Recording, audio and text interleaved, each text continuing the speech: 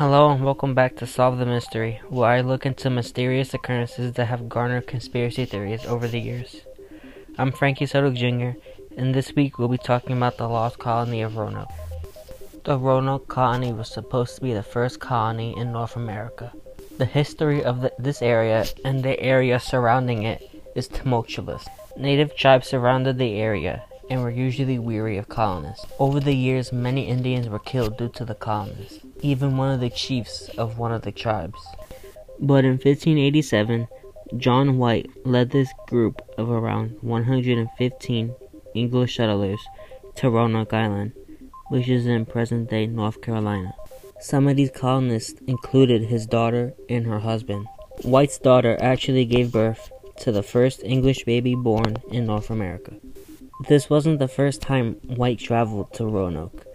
2 years earlier, he visited the island and made peace with some of the local natives. The Crow-Towing tribe was friendly with the natives, but the rest of the tribes in the area were weary of them because they killed their chief. The fort was on a constant attack from local tribes.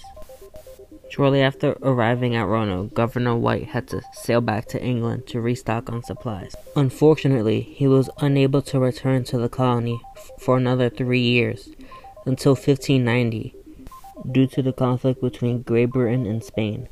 Once the governor returned to Roanoke, it was completely abandoned. Not a single settler was present, but oddly, all the valuable tools at the colony, like farming implements, rifles, and jewelry were all still there. The only pieces of evidence that were found were the writings Crow and Crow-Towing, carved into trees.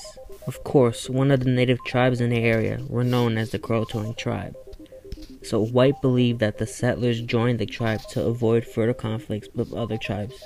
He wanted to go to the island where he thought his people were, but inclement weather stopped him from doing so.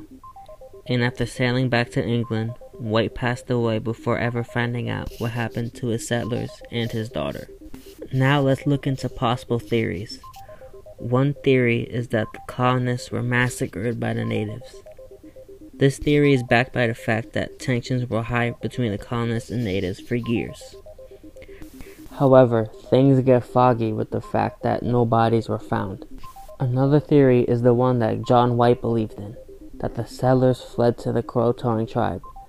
The settlers had a good relationship with the tribe, mostly because of their leader, Mateo. Other tribes constantly attacked that fort, so it is possible that the settlers felt uneasy without their governor, so they had to abandon the fort. But we may never know what really happened to the Roanoke colony. I'd like to thank everyone for listening to the final episode of my podcast, and see you later.